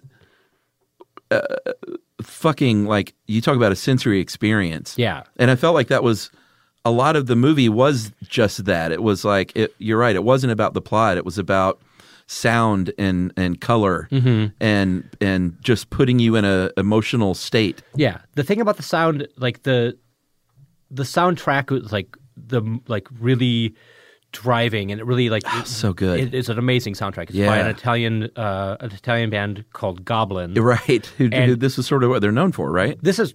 I mean, they've done other soundtracks, but yeah, this is like I've listened to their other stuff, and their other stuff is a lot more just straight prog rock, right? And it's okay, but it's like not really my bag. But this soundtrack is like it's otherworldly. It's got like strange chimes and electronic keyboard and bazooki, which is used to bazooki is like a Greek stringed instrument, and it's used to really interesting effect. And Argento actually asked Goblin to write the soundtrack before the movie was made. Oh, interesting. So that they, kind of put the cart before the horse. I think they made some adjustments after they saw it, but that was like, the main theme was created. Yeah. So effective. Yeah. And the other thing technically about it is that it was one of the last films, definitely the last film in Italy, and may have been the last Western film to be shot with a 3-strip emulsion process of Technicolor, which is like, I mean, it's really wonky, but what Argento wanted was he wanted these really vivid hues. Yeah. And he got them. Yeah, and he got them. Everything is like, bathed in like really bright red or red, blue, and green were like the prominent, especially red. Yeah. But yeah, it's all over the place. And then throughout the movie, he also talks about like there are other a lot of color references within the movie. The red room. Go to the yellow room. Professor Verdigast is the doctor. And Verdigast is if you break it down, Verde is green, Gast is scare. It's an archaic use of the word scare. Interesting. It's like Shakespearean, but yeah. Which is also interesting because there's also a lot of weird misdirection throughout the movie. Like they make a big deal about Professor Verdig. Well, should we go sort of walk through the movie for people who haven't seen it? We can talk however we want. We can jump all around. Okay. let's go through a little bit. So I think it's like for people who don't know the movie, it's like it was like shot in like it was released in 1977, and it was like it's a horror movie that is centered around a dance academy in Munich, Germany. Yeah, and then the lead, the heroine, or sort of not even much of a heroine. She does save the day at the end. Her name is Susie Banyan, played by Jessica Harper. She shows up at the Tanz Dance Academy. Also, Tanz is German for dance, so it's the Dance Academy. And pardon me, she shows up, and as she's entering the school, this woman is running out, and she can't she's like talking to the intercom. You can't hear anything. There's like thunder and lightning. Oh, and, it's so like I mean, from the moment she is at the airport. It's just like it makes you uneasy. Yeah. The sound and the wind and the rain, and she gets in the cab and the cabbie can't understand where she's saying to go. It's funny. And then he repeats back exactly how she said it. Yeah. As soon as she gets in the cab, she's trying to connect with this person, and she's immediately, it's apparent that she's immediately cut off from all human contact. She's like saying Escherstrasse. He's like, was? Yeah. Oh, Escherstrasse. It was so funny. Also, just want to point out Escherstrasse, I think of MC like Escher Street, or I don't know if Escher has a meaning in German, but I was thinking of MC Escher. Oh, interesting. And then a couple scenes later, they go to the bathroom where the first woman is killed, and there's all that sort of Escher-esque like wallpaper, like the birds turning into other birds. Yeah. So... But there's just this discomfort from the very beginning. Yeah. And then when she arrives there and the lady is just going, like as she's approaching the door, this woman is just batshit out of her mind, runs through the woods, and it's just such a great setup, like setting the tone. Yeah, and she can't even, it's funny because she gets there at night and she can't even get in. Like nobody will let her into the door. Yeah. So she has to go back, and so she's driving and she sees the woman running through the woods. And then it like follows this woman. One thing about horror movies, this is my little aside. Some people, I like pretty much everything about horror movies. Some people, one phrase that comes up with a lot of horror movie fans is, it's got these great kills. Yeah. And I'm just like, it doesn't really, that doesn't really make a whole lot of difference to me usually. But man, does Suspiria have some great kills. Dude, that first one. Oh, it's bonkers. Off. Like just batshit crazy. Yeah, it's like, she's oh my God. She's left this woman has left the school and is like staying with a friend. She goes into I think I wrote down the line of dialogue because it was so weirdly stilted. It all seems so absurd, so fantastical. Would you mind if I use the bathroom? Anyway, she goes into the bathroom.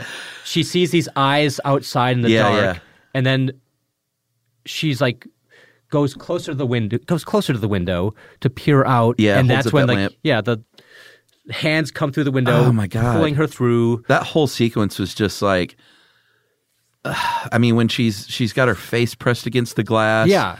And you think that's the worst of it. Yeah. And it just keeps escalating and how fucked up it gets. Yeah. It's like, even when she's pressed against the glass, it's not even like kind of pressed. Like she's being smashed against the glass. You can see her face like smashed in the glass. You can see her like breath on the glass. And then she's pulled through, stabbed a bunch of times. The slow stabbing, which is super creepy. Oh gosh, ugh. I mean, it's just funny because I've seen it so many times, but I still I'm sure, shudder every time I see that. Yeah, stabbed directly into the heart. Yeah, a beating heart. Right, which is obviously you couldn't have seen that. Right. But it's like, and then while she's screaming, her friend is outside, like going from apartment to apartment, like, help, there's a murderer, like just like flailing and banging. It's like the way she's moving is really over exaggerated, and it's just like, it's so terrifying. It is, and it's so loud, and like you said, it's just so kinetic and frenetic, and it just like, it's upsetting, like genuinely upsetting, and it's even for kind of a schlocky, 70s Italian horror film. Yeah. At the end of it, and I had heard about this first kill, it's legendary. Yeah. and I'd never seen it all the way through. And after it finishes, in the middle of a bright sunny day in Atlanta, I just like found my fists were clenched, and out loud I went, Jesus fucking Christ. It has that effect. It's just like, yes. I mean, it is like, that's why I love this movie, is because it's not, you know, it's smart for what it is. Yeah. And it's really, it's not just trying to be like, it's not trying to be clever. Uh-huh. It's trying to upset you. Yeah. And there's also some more upsetting details about it. Like originally when they conceived this, he and his partner at the time, Dario Nicoletti, I believe was her name. As it was conceived, the students at the dance academy were 10 to 12. They were like really young. Good and like Lord. You could not have made that movie. Not even then. Because what they wanted to do is they wanted to make a fairy tale, which is, but there's all these things that like make sense that falls into place when you watch it. There's like this narration at the beginning that's sort of almost like once upon a time. Yeah. And then as they go through the halls of the dance academy, the set design, which is also just amazing and just really surreal. Mm-hmm. The set design is such that like they placed doorknobs at about chest to head level. Oh, interesting. So that way people would look smaller. There was something about it that I couldn't quite put my finger on. Yeah. That just sort of, and again, it's just maybe it disorients you or just gives you a sense of discomfort. Mm-hmm. And it succeeds on all those fronts. And then, so anyway, it slowly comes out that the school is not just a dance academy. Right. It's a coven of witches, and the head witch is... Which you don't learn until like 20 minutes out from the end of the film. Right. And it's like it teases it out a little bit. I mean, the soundtrack is less than subtle because there's parts of the soundtrack where it goes, witch, witch, witch, witch. But, you know, the Coven of Witches is led by this one ancient witch named Helena Marcos, who was, in the, she was born in the 1800s, and, she took it over and supposedly died, but has really been like, that's, it's not effective storytelling because like they don't really reveal enough about Helena Marcos for you to really be afraid of her. Yeah. There's just sort of like you're like instead of the plot driving the scares, it's the atmosphere that's driving the scares. Oh man. So the atmosphere for sure. Yeah. I mean they have it all. They have the hulking mute giant. Yeah. They have the creepy little boy. Oh yeah. The headmistress type, a couple of them. Like all the it's all there. Yeah. All the horror movie, I hate to say tropes, but I guess tropes. Yeah, they are. I mean, it's like the creepy little boy who doesn't, you don't really know what's going on with him. They have you don't know who's in on it or who's not. Like misdirection again. Yeah, there's like the blind piano player who's like you think, oh, he's kind of unsettling looking. I wonder if he's in on it. Well, no. He gets his neck chewed out by his own dog. By his seeing eye dog. And the plaza they shot that was actually that was a site of rallies that of Nazi rallies. Oh, really? Like back in the 30s and 40s. And I've seen footage of you can see footage of it. That place. Yeah, and it's just like it's Hitler is addressing a crowd. There's like thousands and thousands and thousands of people filling this. And then in Suspiria, when the guy dies, he's just alone in this gigantic plaza. That was a great shot. That huge wide shot. Yeah, which was a nightmare to light. Apparently, they had to use these gigantic carbon arc lights to illuminate the buildings, and it took them a couple. May have taken them a week to set everything up for that shot. Yeah, like what kind of budget did this have? I don't know actually. Huh? It definitely made its money internationally. I know that I think it made over, in 1977 dollars, made like $1.2 million in the U.S. Right. Which is pretty impressive for a not low budget, but for a horror movie. Right.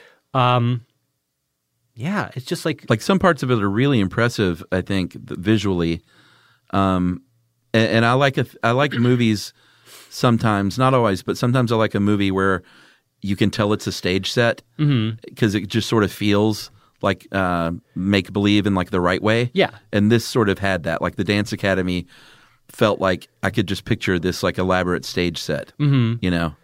And that's the other, and it's everything is super, like the colors in it are super saturated. Yeah. The angles are really unusual. There's like all these like sort of deco flourishes and deco staircases that are all over, but one of the interesting things about it is like two of the films, you know, ordinarily, if it was an action movie, it would be to its discredit because when you're watching an action sequence, you want to have a good sense of space to know what's going on. Yeah, and orient yourself. Yeah. Like The Avengers, for example, has this – I would just watch it again or rewatched it again recently. And there's that great sequence. It's like a crane shot. Or I don't know if it's a crane shot or it's like a digitally composited shot where it's like it's like following all the action as they're fighting the aliens in New York, and it's like it goes from one hero to another. Yeah. And you see everybody like fighting, and you have a really good sense of what's going on in there. In Suspiria, there's no sense of space at all. Like you don't know what – like when somebody is pulled through a window, you don't know where they are exactly. Yeah. And that helps offset. That helps set up the experience as the unsettling experience. Yeah, and I think the action of the film itself, like the plot, is like I even wrote down in here that like it bugged me for a little while that I had no idea what was really going on. But then I think it sort of occurred to me that's what was keeping me so on edge and uneasy. It's because I didn't know what the fuck was happening. Right. It's like there's not much. I mean, there are definitely a lot of third-person, omniscient shots where you can see things that the other characters can't see. But mostly, you're just sort of following the experience of Susie Bannion. Right. And so you don't know what's going on necessarily. Because she doesn't. Yeah. Because she doesn't know what's going on. Yeah. And there's all like I said, there's other bits of misdirection. The most famously is the maggot scene where so good. Like, Susie Bannion is in her room just brushing her hair, and then you see these little white things falling down into her hair. Yeah. And then she's finally like picks something out of her hair, and it's just a close up, really tight close up of her thumb and forefinger, and there's like a writhing maggot that's like flopping back and forth between them, and then this music just like kicks on, and it shows. Then it cuts outside, and all the girls are like screaming out of their rooms.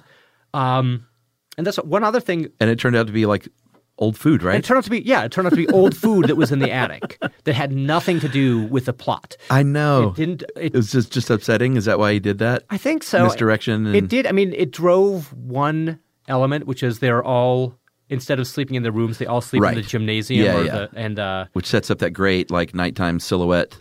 Yeah. That red silhouette shot. Yeah, they set up sheets all around the sleeping girls. Yeah. And then that's when you first sort of halfway see Helena Marcos. Right. She's like behind, like sleeping behind them, and you find out it's Helena Marcos because there's this long convoluted explanation. It's like, I heard her, and she was snoring, and that's her snore. It's just like... It's like, sure. Yeah. The actress who sort of delivered that line, her friend Sarah. Yeah, Sarah. Sarah is like, she was Italian. There's other, there's like a lot of Italian actors. There's some American actors, and then there's also Udo Kier and other German actors. A young Udo Kier. Yeah. Young and handsome. Yeah, he was really good looking. Yeah. Even I saw a making of documentary that was shot 20 years later, and he was still pretty good looking. A little bit, a little bit more, I guess, like threatening. Yeah. But I was surprised to see him though, and see him like young and handsome. I was like, wow, like he wasn't always just like super creepy. Yeah, he was actually the good guy in this case, which is crazy. Like when I saw that he was in the movie, I was like, oh yeah, Udo Kier. Oh like, yeah, Udo Kier did it. None creepier. And he's just like delivers some information basically. Yeah. Again, sort of half delivers, half information. Right. When they shot that, though, nobody – like Udo Kier was speaking in German. The Italian actors were speaking in Italian. The American actors were speaking in English. So they were actually like – they dubbed over everybody's lines at the end. Yeah, sure. And so like it's not even people were mispronouncing dialogue. They just were doing it in their native tongue. Yeah, you could tell like sometimes it was better than others. Yeah. To me, that's just the craziest thing in the world. Oh, they also didn't do everything had to be done in ADR because they didn't do any on-sound they didn't do any sound recording on set. So.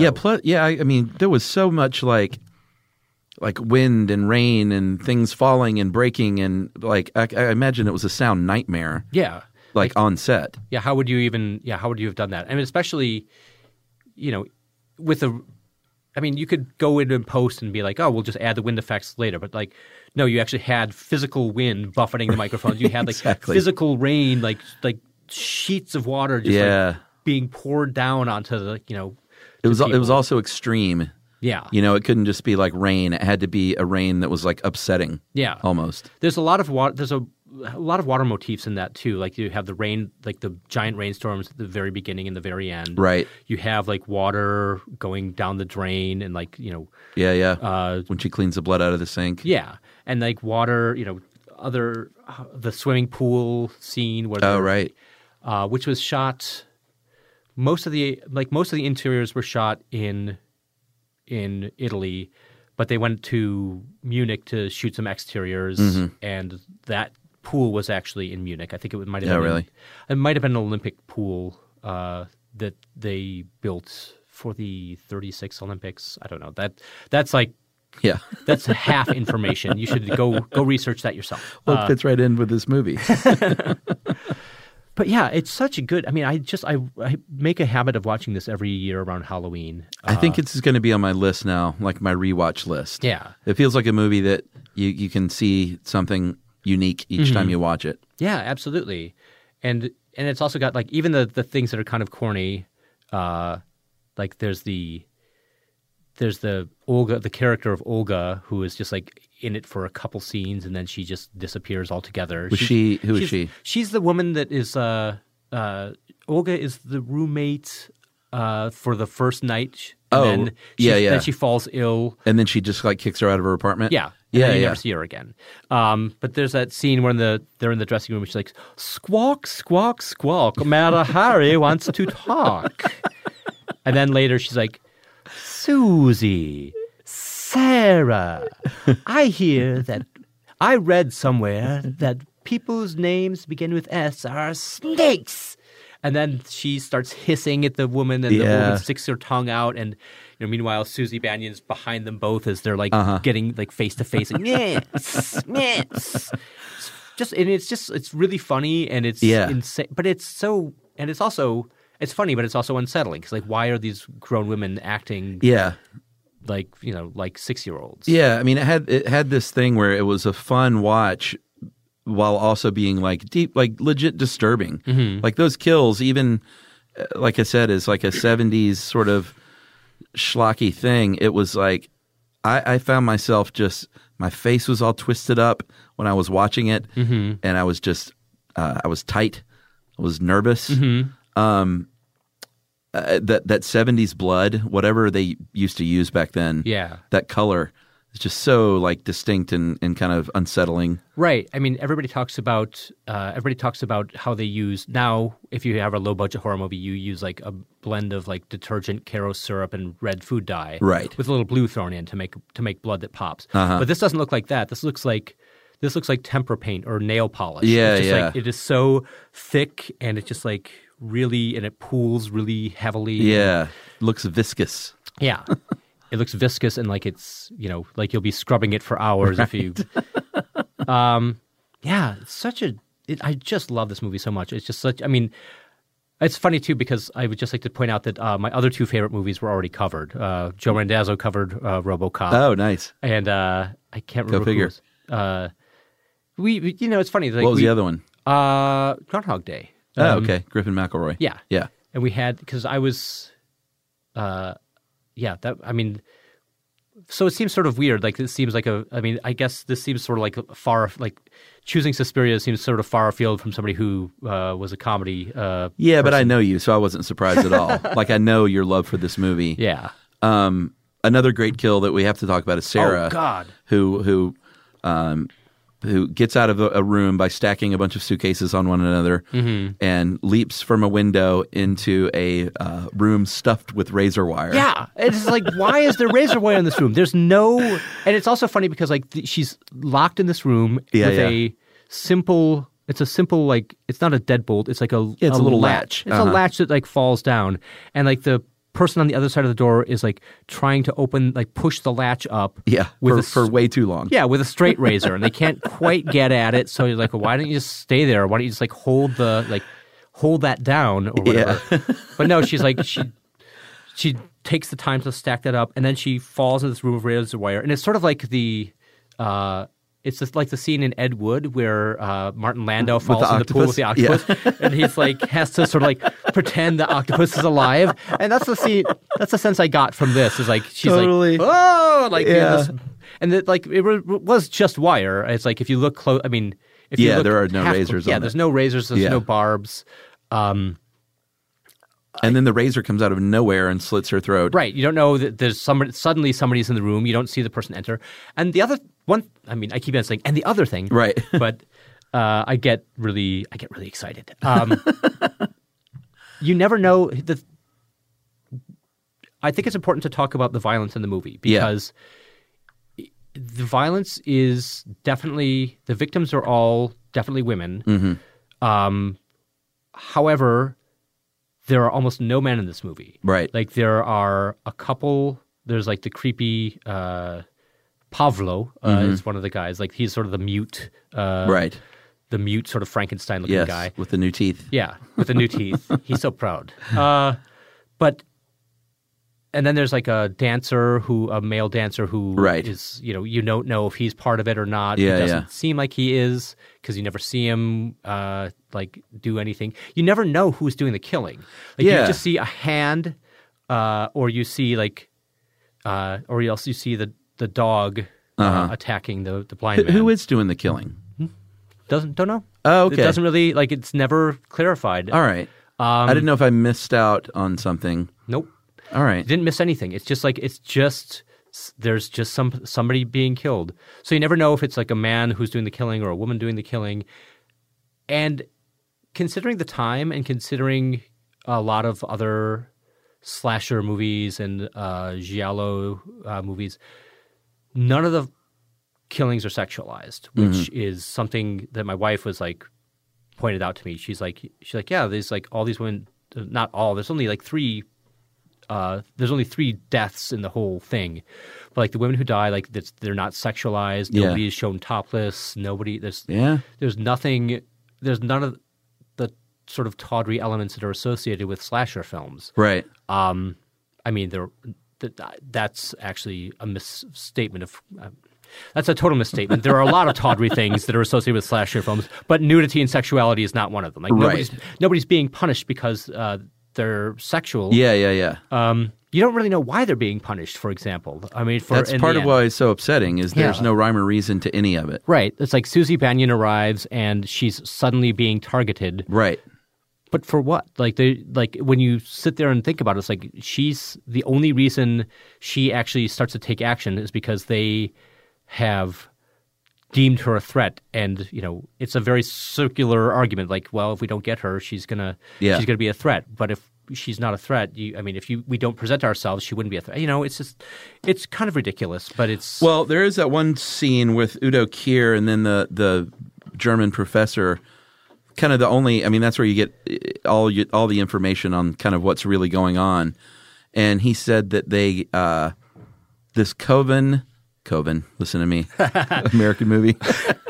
I don't want to call it Coven. It sounds like oven. This Coven and the occult is what they keep saying in the movie instead of occult. They gain wealth by causing suffering in others. And that's sort of the only time that's mentioned, though. Right. As like, and essentially that could be the plot of the movie, which is like this Coven lives on and gets wealth and gets rich by killing, like that's why these killings are happening. But it doesn't really revisit that. It just sort of lobs it out there. Yeah, I think it's like, it's everything is a flimsy pretense for the effects.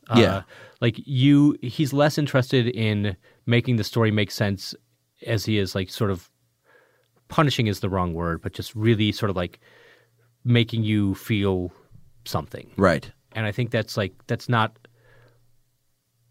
in some cases, doesn't work. Like I said, the aforementioned New York Ripper. Yeah. Where it doesn't work, it just makes you feel like, oh, this is just really gross, and right. I'm not carrying anything away from this. And in some cases like this, it works really well. Yeah.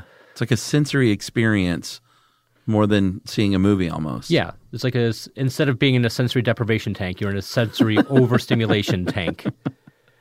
Well, and it's funny seeing today, like so many movies are clearly owe so much to this. Mm-hmm. Like when I see something like The Witch or Hereditary, there's a lot of the DNA of this movie in those films, I think. Yeah.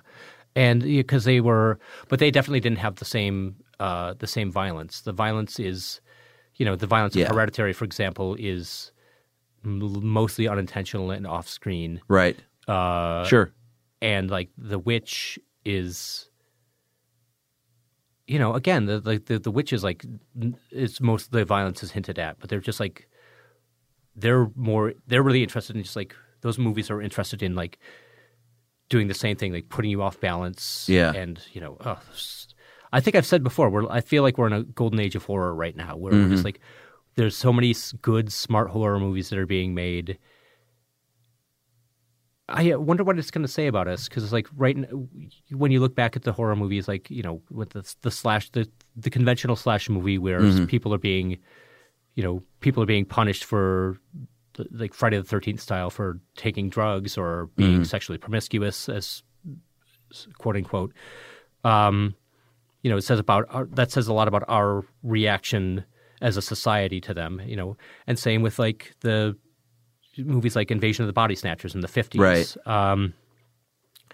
That says a lot about like how our fears of communism. Like, what are the horror movies now saying about us as a society? Like, right. I think it's like,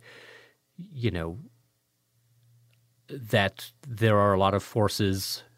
There are forces that are out of our control that we just are powerless to stop. And I think maybe that's, there's definitely a sense of that. I mean, not in a supernatural or an occult way, but just like in a way of like, do we really, do we feel like we feel like as we are supposedly being brought closer together by social media, we're sort of like being driven further apart, and we're losing our agency, and we don't have, we don't feel like we have the power we once did, So I think maybe that's what's going to come up when things like The Witch, for example, or that's what you can read from stuff like The Witch.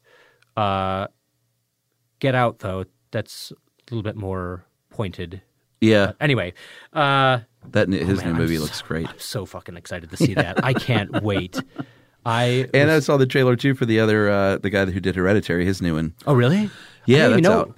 When is the movie? I'm not sure, but the trailer dropped like last week, and it's another sort of folk horror.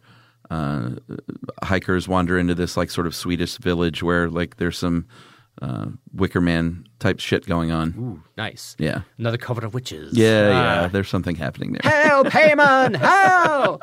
Oh, yeah. I've really loved being able to go see decent horror movies even some of the the ones you wouldn't expect are good.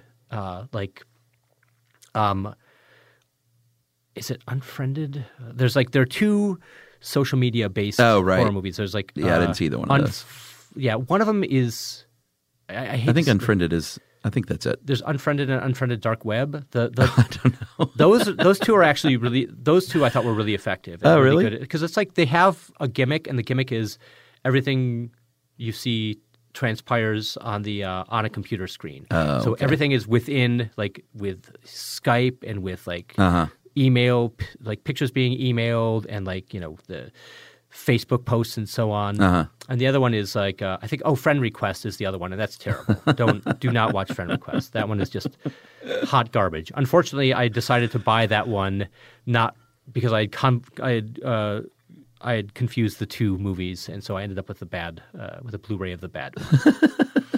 Well, the end of this film is just again batshit crazy. Sarah comes back with her those pins in her eyes, and those bolts through her wrists. Yeah. And she comes not alive, but dead alive. Yeah. After her, and as Sarah or as Susie is confronting Helena Marcos. Yeah. Who is like full on witch at this point. Right. You can't see her. She's like silhouetted. Yeah. And she draws back the curtain and she's invisible until she's stabbed, right? Right. And she's able to find out where she is because she's sort of illuminated by a lightning flash. Yeah. She takes this bird, this sort of crystal from a bird statue that she had knocked down. Was that from the peacock lamp? Yes.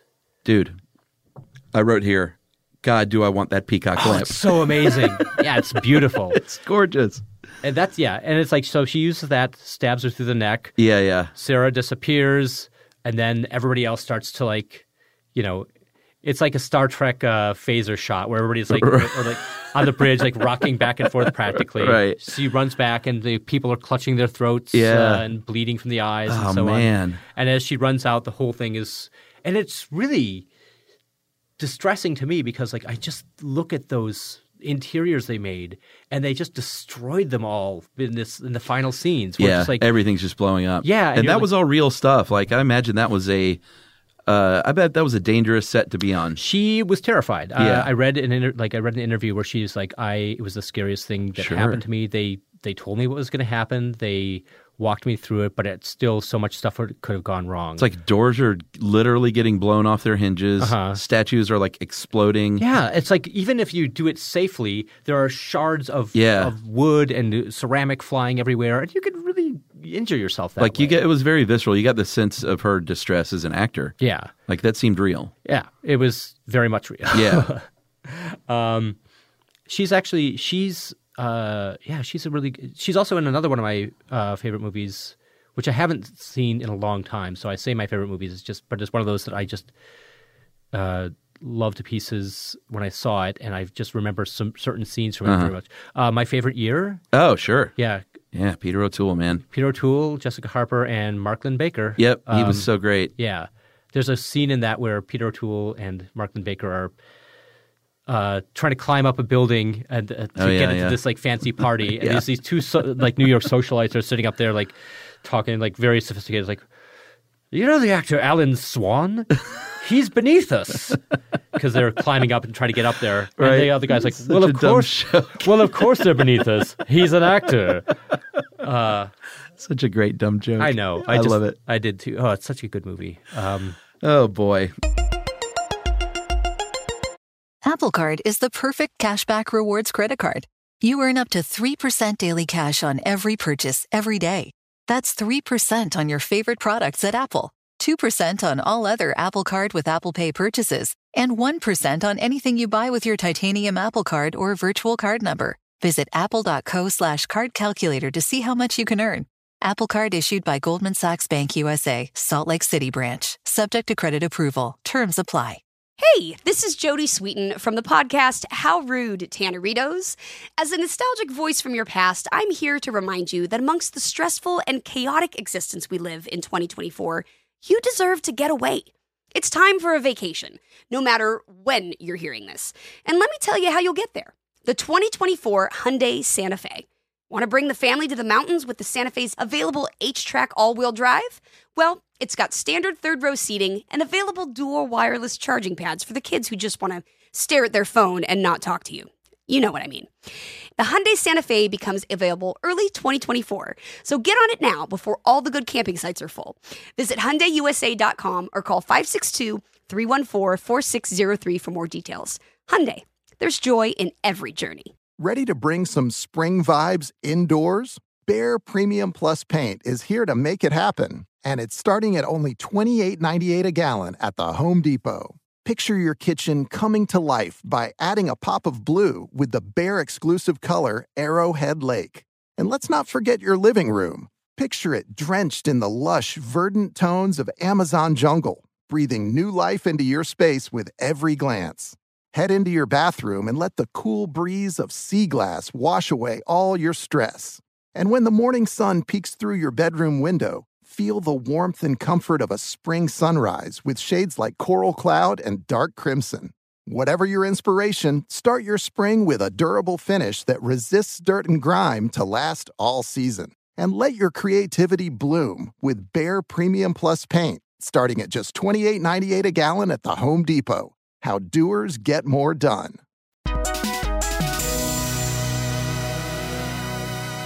All right, dude. Well, we finish up with 5 questions, as you know. I do know. First movie you remember seeing in a theater? The first movie I remember seeing in the theater is I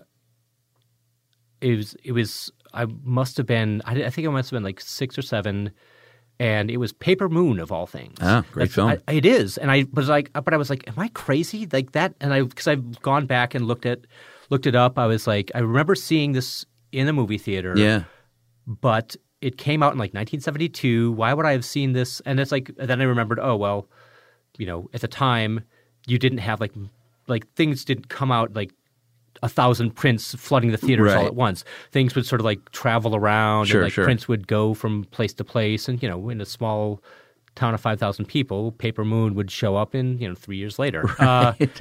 So I remember seeing that, and I was like, again, I thought, oh, maybe I'm kind of misremembering that. And then I went and watched it on an airplane, and I was like, oh, nope, I remember a lot of this. So, yeah. Paper Moon. All right. Yeah, my mom took me to that. First R-rated movie. My mom took me to my first R-rated movie as well. Okay. And it was John Boorman's Excalibur. Great movie. It is, but it also has a really upsetting rape scene right at the beginning. Yeah. And my mom was like, close your eyes. Yeah, that's a tough one. Yeah. I was like, ugh. And then it's like that was a definite hard R. It was a hard R. I'm surprised she took me to it. But I think it was like, I think she knew that I was, I had an interest in fantasy and science fiction and horror. So she was, and then so that was uncomfortable. And then decades later, we went to see, oh shoot, what's the name of the movie? It's Angelica Houston, John Cusack, Melanie Griffith. The Grifters? The Grifters, yeah. Where at the end, it's, Angelica Houston tries to seduce her son. And I'm just like, I don't want to be watching this with my mom. This is really uncomfortable. Oh, and then you went home and watched David O. Russell spanking the monkey just to finish off that Freudian nightmare. Let's get out of here and get into something a little bit more relaxing. All right, number 3. Do you walk out of a bad movie? I have walked out of one bad movie. Oh, man, what? I don't know if you're going to like this. It was Oliver Stone's The Doors. Because it was a free screening at the University of Wisconsin. I remember going there, and to me, getting a free movie ticket was like a huge deal. I was like, I felt like I was like, yeah, I'm gonna get to see a free movie, and that was the most exciting thing in the world. And then I just felt like I was just being subjected to this sort of this narcissistic, self-destructive guy, and I was like, you know what, fuck this, I can't take this anymore. I'm out. And then But I haven't walked out of a movie since then. Oh, wow. Because I'll always just sort of tough it out, sit through the end, and I even sat through Howard the Duck in the theater.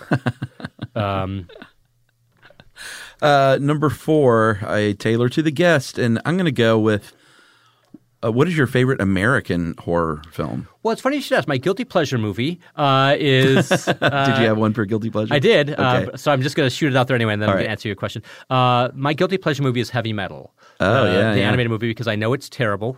There's some great animation. It's got a stellar cast like John Candy, Eugene Levy. It's I think Cheech and Chong in it. Anyway, probably. It's got a great cast, but it's just so dumb. It's like you want it to hold together. There's a couple really good segments, but it's just like. But I'll watch it every once in a while. I'll be like, "Oh, this is terrible." But am I wrong? Right. And I'll go back and watch it again. I was like, "Nope, it's a terrible movie still." Great poster though. One of the great posters of all time. It is so good. Yeah. The Lochnar. Yeah. But favorite American horror movie. I'd have to say it would probably be Evil Dead 2, because Evil Dead. It's interesting because I think you have the spectrum of Evil Dead 2, Army of Darkness, and Evil Dead I think is really good, but it's a little its budgetary constraints show a little bit more. Evil Dead or Army of Darkness is funny and action-y, but it's a little bit too slapsticky for me. But Evil Dead 2 is just it's that sweet spot because it's just like it's got this great physical comedy of like the great physical comedy of Bruce Campbell. Like he's such a good physical actor. Yeah. Like the way he moves, like in the scene with like where he's in the laughing room. Yeah. And he's like sort of mimicking the lamp, like like going up and down. The way he's able to, like, his face just looks so horrified and contorted. It's funny, it's scary, and it's like it makes it like is a well executed plot, executed everything. But there's so many other good movies like Get Out, like the aforementioned Get Out, like The Witch, the original Halloween. I like the Halloween remake. I did too. I liked it. Yeah, it was fun to see. It was fun to see all that. Like, it's fun to see people taking it seriously. And like I said, I won't go see every horror movie, but I will go see a lot of horror movies. Yeah. And finally, Movie Going 101. What's your routine, Joe? Okay. My routine has changed slightly because there are a couple local theaters. Like there's one in Woodstock and there's one in Saugerties, but they only show movies like in the evening, and which is great. Saugerties has a $5 cheap movie night where you go on Mondays and Thursdays. But I won't go to that because it's like I'd rather be home. I'm getting older, and so my wife and I always go to see matinees whenever possible. But our local like mall theater closed down recently, and so we've had to go further for the matinee. Yeah. So it's like it happens a little less often, and the theater's a little bit smaller. We wind up at it as a little bit smaller. But I always try to go as dead center as possible because at some point I got fixed in my head. Maybe when I was studying film and video in college, like, you know what, you should be in the center because like that's where you have the best vantage point, the best viewpoint, and like this, you get the full effect of all the sound. So I'll always do that. And then I always used to get, maybe just get a popcorn and maybe a soda or something like that. But ever since my wife and I were dating, we get a large popcorn and a large soda. The popcorn has to have tons of butter. She made a great comic about that, where it's like you don't know. It's just like 6 panels of her. You don't know what she's talking about, but it's just like each panel is. She says, just pretend you're drowning a small animal in there, enough to make it seem like it's really unhealthy. And then at the very end, it shows her. It's revealed. It shows her at a self-serve butter machine, just going glork, glork, glork, glork, glork. Yeah. So we get a popcorn with a lot of butter, and then we also get like the soda is always a large, and I've been trying to get. I don't like to have caffeine usually. Well, as I drink this caffeinated soda, right? But I try not to have caffeine after a certain point in the day. So I'll get like the pink lemonade and seltzer mixed. So it's not quite as sweet. And that's my jam. That's what I love to. That's like such a solid tradition. Nice. Yeah, I don't.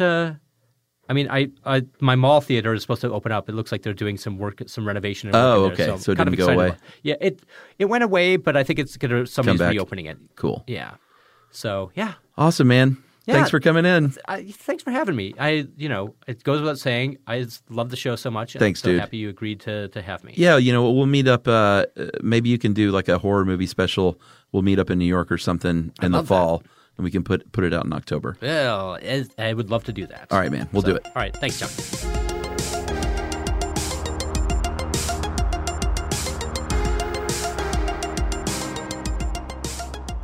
All right, everyone. I hope you enjoyed that. It was so good to catch up with Joe.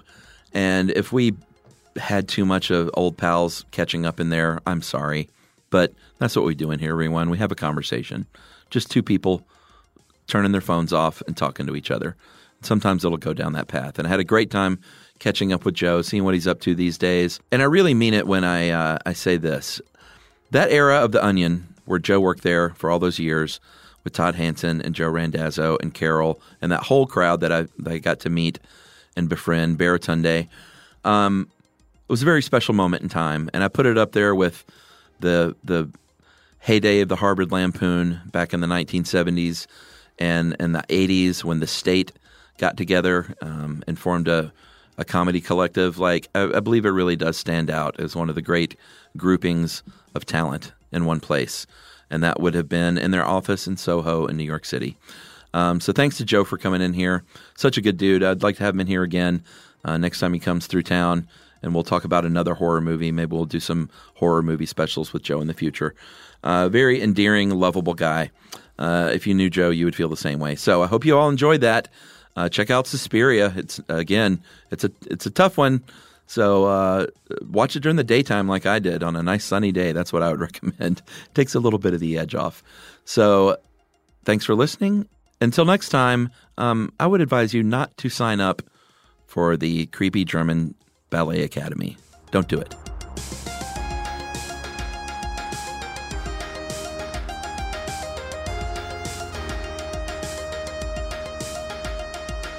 Movie Crush is produced, edited, and engineered by Ramsey Yunt here in our home studio at Ponce City Market, Atlanta, Georgia, for iHeartRadio.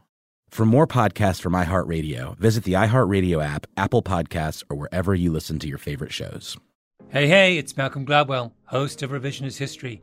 eBay Motors is here for the ride. Your elbow grease, fresh installs, and a whole lot of love transformed 100,000 miles and a body full of rust into a drive entirely its own. Brake kits, LED headlights, whatever you need, eBay Motors has it.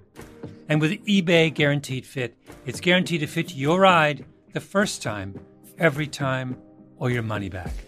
Plus, at these prices, you're burning rubber, not cash. Keep your ride or die alive at ebaymotors.com. Eligible items only. Exclusions apply. This is Amy Brown from 4 Things with Amy Brown. Today, healthier is happening at CVS Health in more ways than you've ever seen.